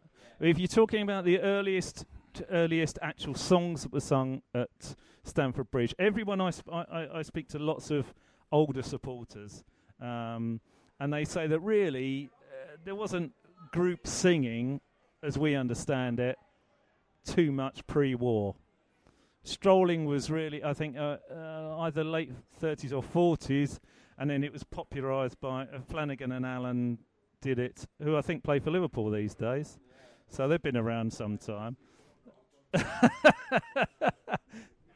I think Dave has some. Just on the just a little bit of trivia for you on the Zigga Zagga play that Rick mentioned. Peter Turson's play. Yeah. I've got the book at home, and it's interesting to note that in the foreword, Bill Kenwright, the Everton chairman, it actually says, and I haven't got the book here, I can't quote verbatim, but it says that Bill Kenwright, a die-hard Liverpool supporter,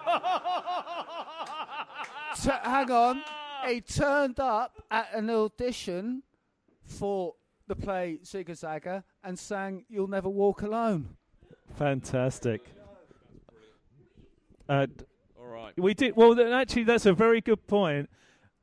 I think probably before Heysel, Liz is saying that we used to sing when Liverpool came. It was almost like kind of trying to outdo them in the "You'll Never Walk Alone." Hold the scarves up and sing "You'll Never Walk Alone" better than Liverpool. Well, we'll show them. Wasn't it true though, Rick? I mean, I wasn't there, sadly, but in the 60s and the early 70s, a lot of clubs sang "You'll Never Walk Alone." I know every club that Liverpool and Celtic as well sang it themselves, and. But there, Neil, I don't know. But we the question. Yeah, we definitely.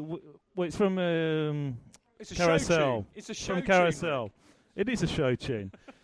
Dave's going to do some show tunes later if you stick around. It's all right. You don't have to pay. It's all right. No, he'll pay you. But but very definitely that used to be a thing. That when Liverpool came, particularly for a club like Chelsea, who were they were a very successful club, and we tried to kind of outdo them on the pitch, which we regularly did, and on the terraces as well. But I think Heysel probably killed that. I think after that, I think people probably felt there's no kind of brotherhood in "You'll Never Walk Alone." That's my view. You can walk personal alone, view. I think was probably helpful. Yeah. Walk alone, run the back of the North All Stand. right. Have any other questions from the floor?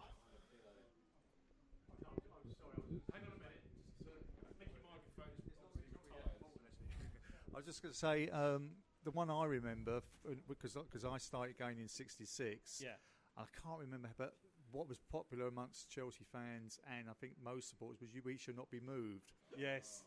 So that was the other Actually, one I that's could think of. you don't hear that so much now, do you? You do sometimes. but Very not so occasionally. much. It's one of those moment chants, isn't it, where Yeah. you don't sing it until you're sort of 5 minutes to go in a semi-final, and you get that kind of thing where if people start to try and do it too early, everyone says, "Shut up, you'll jinx it." There's a very good point. That's the one I can remember. Yeah. I can remember that season Chelsea beat Liverpool and 4-2, and then subsequently got knocked out in the replay. Orient, wasn't it? Was it? Got knocked out by Orient midweek replay, and the following Saturday, by coincidence, Chelsea played Liverpool in the league, and the second line to "We Shall Not Be Moved" that we used to sing at Stamford Bridge was just like a team who's going to win the FA Cup. And they played that. They sung it in the shed against Liverpool when we beat them 3-1 the following week. And I've never heard so much derision in all my life. Shut up! Shut up! All right, have we got any other questions from the floor? Just wave at me or something, Pete.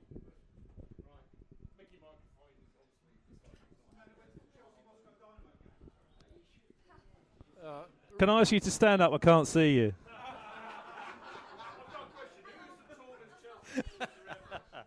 We love Peter. Peter is one of my favourite Chelsea fans. Rick. Yes. Can I ask a serious question? When did you first get, and I use the term very loosely, employed by Chelsea Football Club? Oh, no, it is a good question. 1993. And how did you get employed? I was working at The Guardian at the time. Back then I was a professional journalist. And I had some spare time on my hands, and I wrote to Neil Barnett because I used to get the onside, or what was it called, Chelsea News or something? Bridge News, that's it, thank you. And I used to read the programme, which was done by an agency at the time. And I thought we were being undersold a bit. I didn't feel like I was being spoken to by supporters. And so I wrote to Neil and I said, look, it was a bit cocksure, really. I said, look, I'm working for The Guardian. I've got some spare time. Do you need any proper Chelsea writers to come and interview the players and write about the history and things like that? And he rang me up and said, yeah, come down to the training ground and we'll have a chat. So I came down there, and it was that summer that really, lots of people, all these other fans talk about how Chelsea's only existed since 2004. They say 2003, 2004. But actually, that revolution, Abramovich accelerated things. He put he made it happen much faster than it would have done. But the real revolution at Chelsea Football Club happened in 1993-94. That was when we turned from being a club that was looking backwards, worried about whether we still had a ground, worried whether we could attract players. That's when we started to look forward, when we started to have ambition, when we started to have ideas.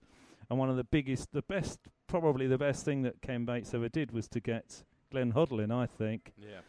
And the second best thing was getting me in at the same time. Brilliant. Well, of course, Josh. But it was an illuminating time, because when you see now, I don't know the figures, but you look at the communications department at Chelsea now. You look at the number of people that work on a programme and everything like that.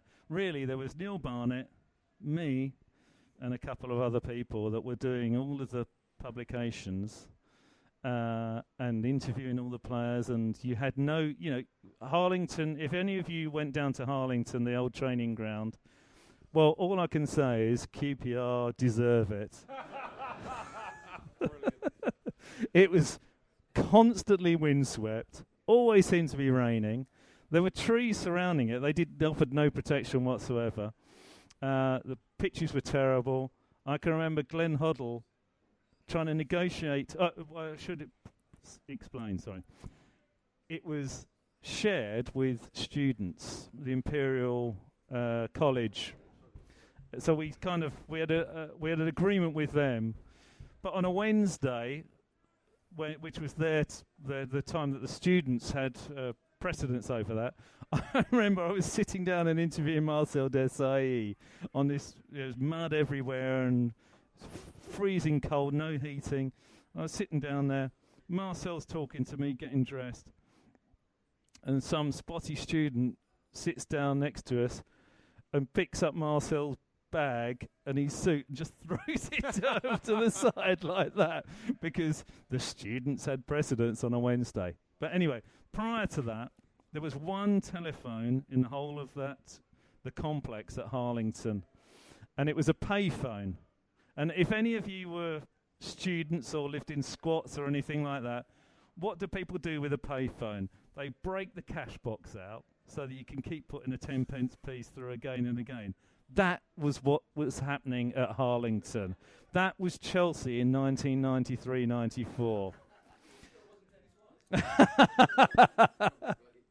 The best moment I ever saw, as far as poor Glenn Hoddle, this is a man who's trying to attract, for the first time in several years, let's think about it, apart from Townsend and Wise, really. He was trying to attract really much bigger names. And he was having to negotiate at Harlington using a student payphone with the box taken out. Now, it was in a hallway as well, a windswept hallway. There were, those kind of, when you get a football boot and you bash it on the ground and it's got the stud holes in it. That was littered. The floor was littered with all of these bits of mud from football boots. Glenn he's talking to I happened to be, I think, was interviewing Andy Myers or whoever it was, next to him. Glenn Hoddle's puts his 10p piece into the box, and he's talking, and I'm kind of, keeping a weather eye on it, ear rather on it. And suddenly, oh God, the pips have gone, That's one for the teenagers, isn't it? The pip's going. And he looks down, he's ferreting around in the box. The 10p piece has disappeared. It's gone straight through, and it's in amongst the mud on the floor in this corridor. And, of course, he can't find it, so he slams the phone. Oh, fuck it. No. It's ridiculous. So soon after that, a purpose-built telephone line was put into Harlington. That was one of the first of the great reforms that Glenn Hoddle brought to Chelsea Football Club. So is that single-handedly responsible for Chelsea's success subsequently? Well, I mean, what I would say is that some people in history are destined to. They're not the ones that see through something. They're the ones that start the voyage. And he very much did that. It was a massive difference. Chelsea in 1993, I used to go into, you used to, not like nowadays, you used to be able to approach players all the time and just go and talk to them, sit down and chat to them while they're having lunch or whatever. But in 1993, you had groups that very, very much didn't talk to each other. They'd do training. You'd get some of the Scandinavian players would sit down maybe and chat to each other. The English players would all go off and talk to their the business associates like Eric Hall and people like that. And it was real schisms all over there. And Hoddle said, this can't go on. He said, we have to have proper nutrition here, because that was the other thing. There was no lunch being prepared for them. Have to have proper nutrition. The tables as well were all pod tables, and people would just sit on their own. The same people sat with each other again and again. He said, no, we're going to have like long refectory type tables, and everyone has to stay for lunch. That was a big thing, because it broke up all the little cliques. And it made them feel much more together, and also it provided them with better nutrition. They were all probably going off to, what did he call it? Refuel, I think. Exactly, where, sticky toffee pudding, which was very nice, but not ideal for a professional footballer. So I think, Hoddle started it. He couldn't see it any further. I think it was right that he went when he did. Hullet was the better... but it took it onto us, wasn't it, Rick? Absolutely, he was. Listen, I've got a cracker here. I'll just be scanning down the old list. Here's a good one. The 1966 FA Cup semi-final kit versus Sheffield Wednesday was a striped shirt, the blue and black one. Yeah. Apparently never worn before or since. Was it an Inter Milan copy, and if so, why? Yes, it was. I've spoken to Tommy Docherty about this. Those of you who look into the photographs of Chelsea kit in the 1960s, some of us are a bit more obsessed than others, but you'll notice some of the training kit. There's some brilliant training kits, for example, that are striped shorts.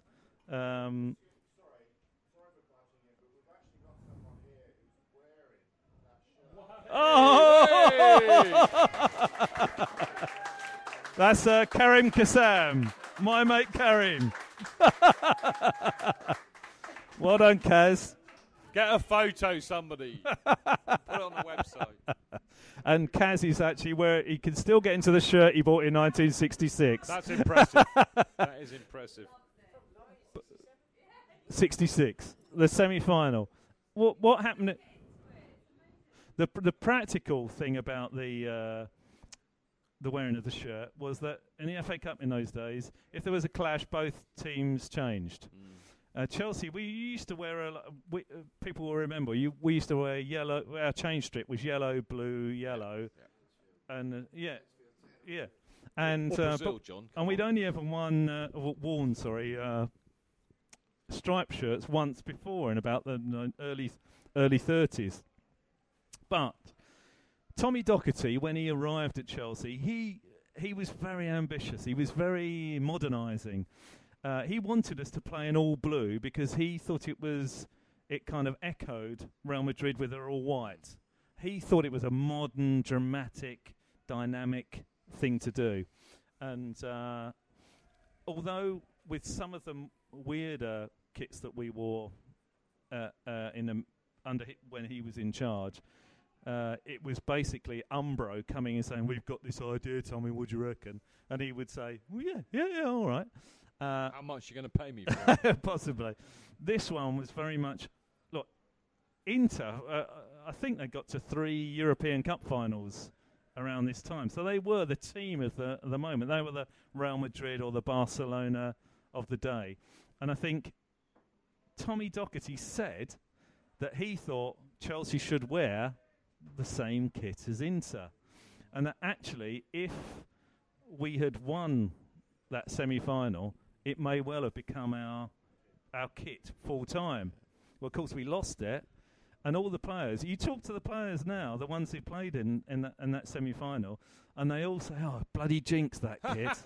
Really? It's an absolute fact. They all say it was a jinx kit, and therefore we didn't adopt it. But it was Docherty's idea because of Inter were the big team, and we would have carried on playing in it. Brilliant stuff, Rick. I think we've got time for a couple. We got time for a couple more questions. Can I just say it's nice that Wayne's wearing the 1905 kit? I think that's a remodelled one, though. Falk's one. Not casting any aspersions on Wayne, obviously. Much.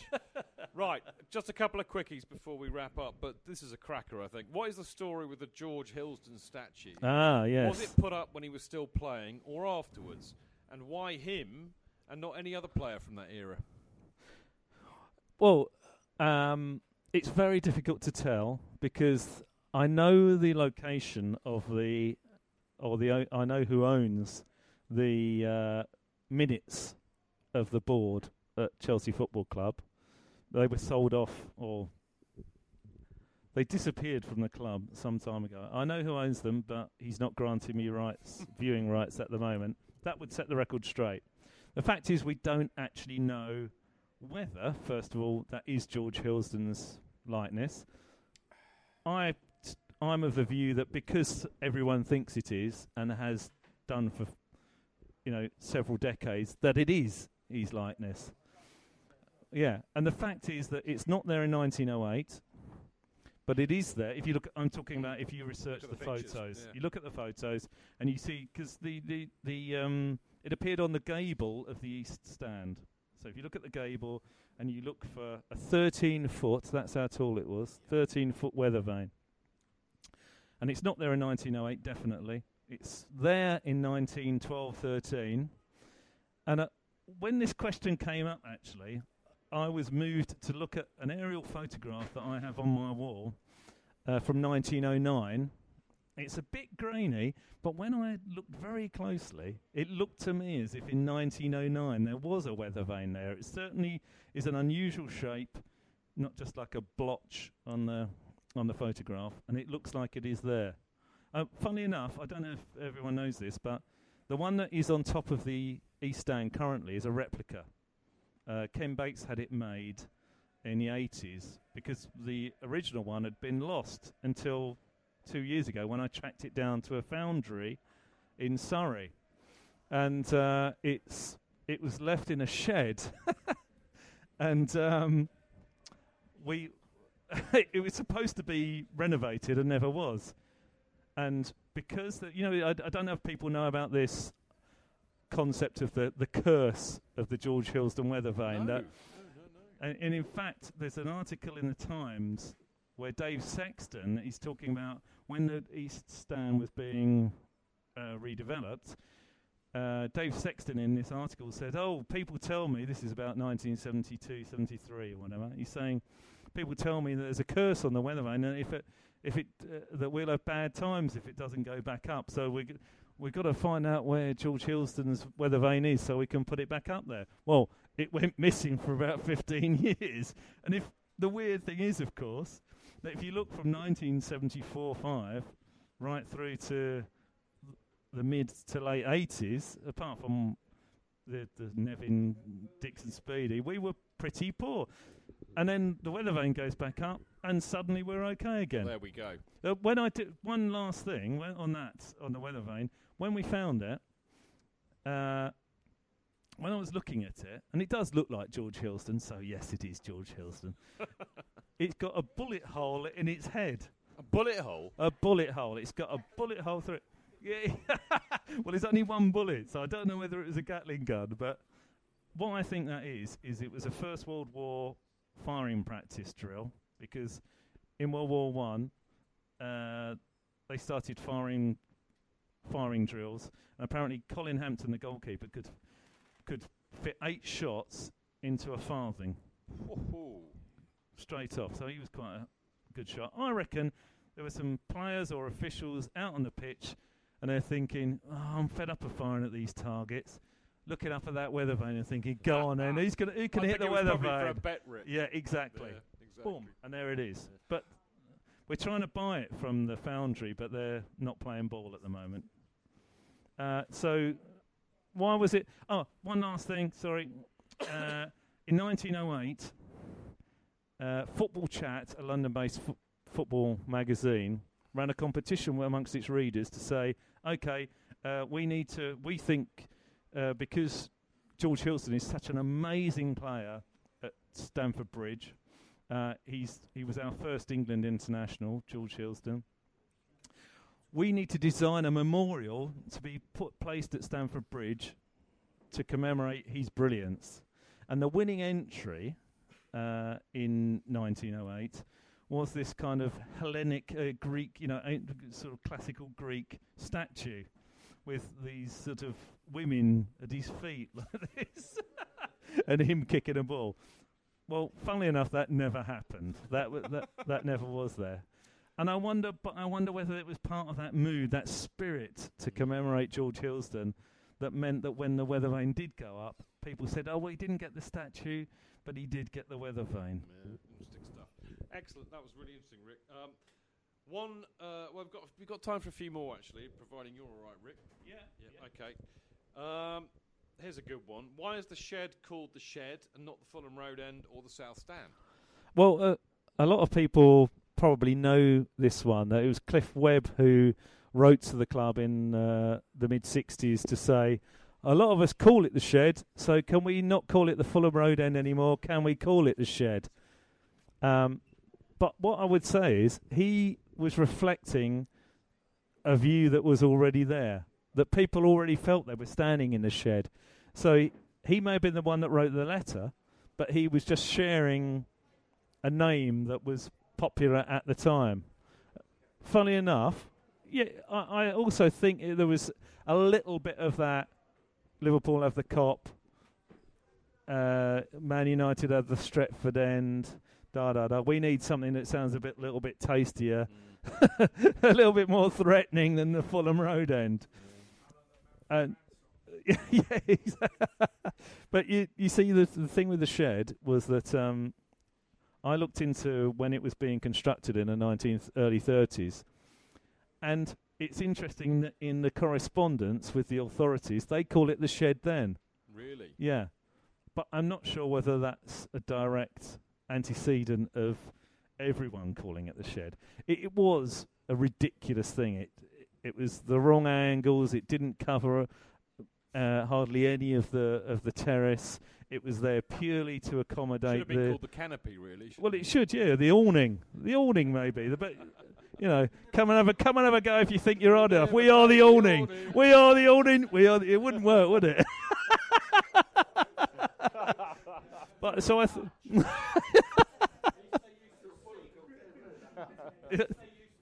Fair point. No, it is a good point.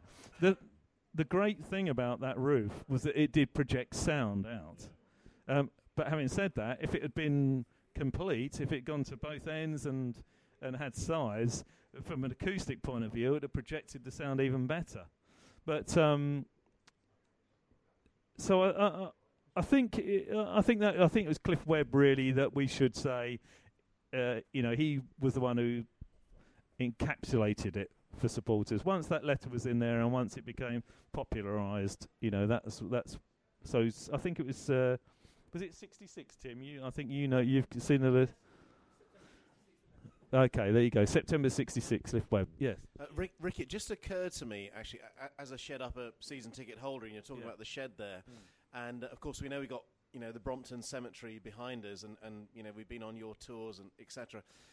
We know the King of Stamford Bridge is there underneath the penalty spot at the shed end. I'm just wondering, are you aware of any other sort of, subterranean activities, either close to the pitch or, a little bit further afield? I mean, is that the only set of ashes we have underneath? It's certainly not the only. No, it's certainly not the only ashes.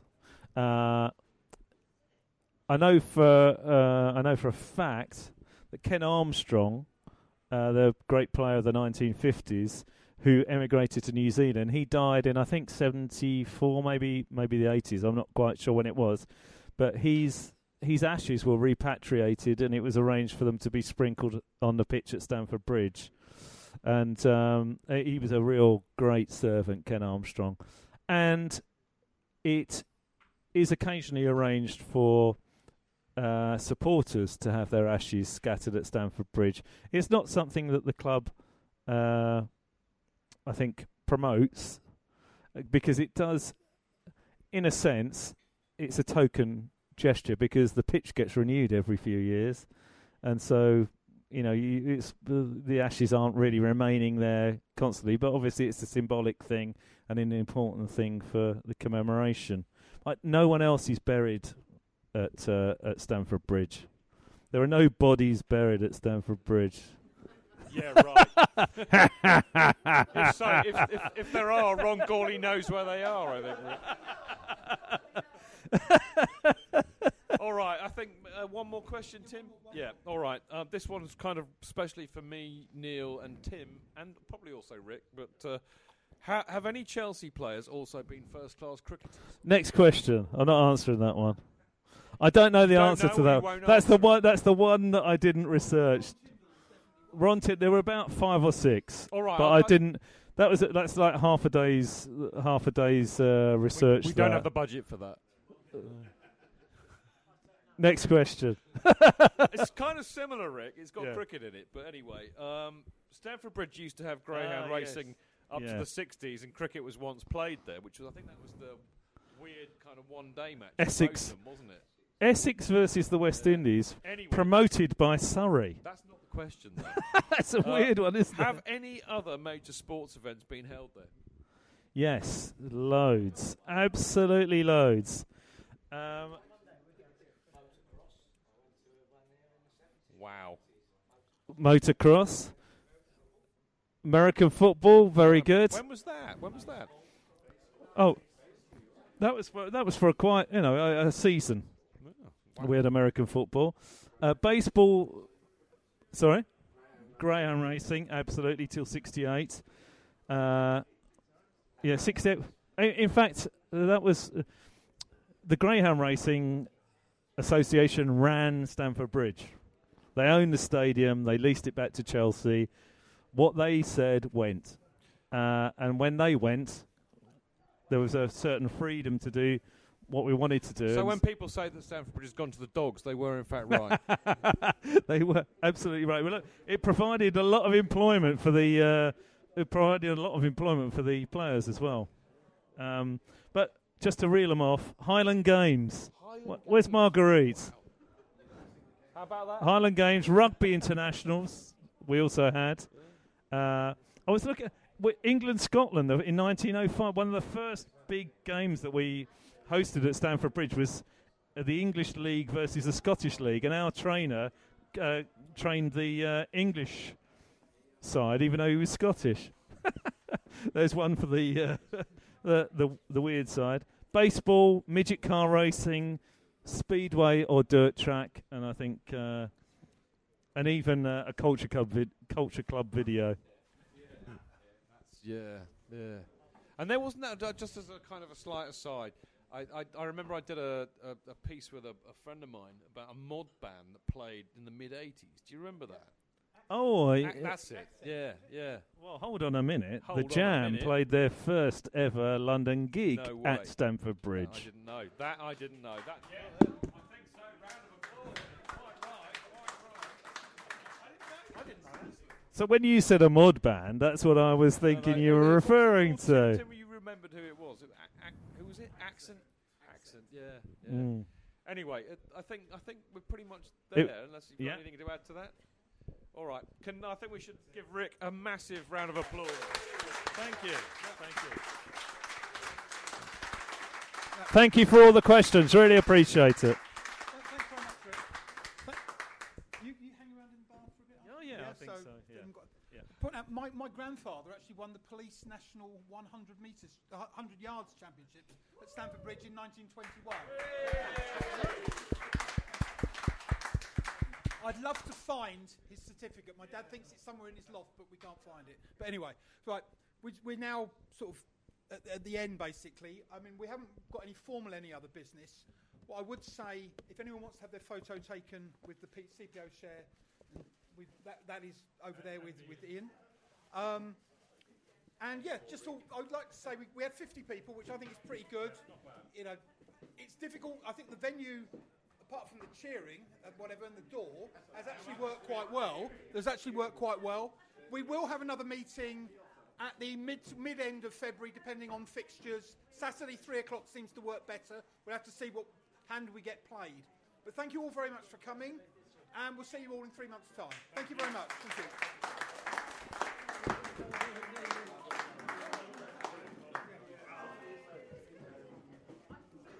The TalkSport Fan Network is proudly teaming up with 3 for Mental Health Awareness Week this year. Beyond the pitch, beyond the results, we're here to connect fans, getting them to embrace the highs and lows of supporting your club, because we're not just fans, we're a team. With 2 in 3 football fans having struggled with their mental health, we understand that life off the pitch can present its own challenges.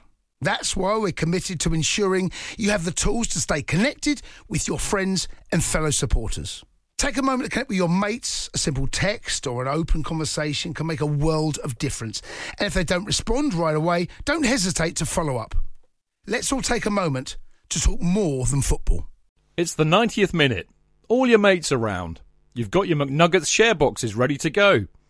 Your mates already got booked for double dipping, and you steal the last nugget, snatching all 3 points. Perfect. Order McDelivery now on the McDonald's app. You in? At participating restaurants, 18 plus, serving times, delivery fee and terms apply. See mcdonalds.com.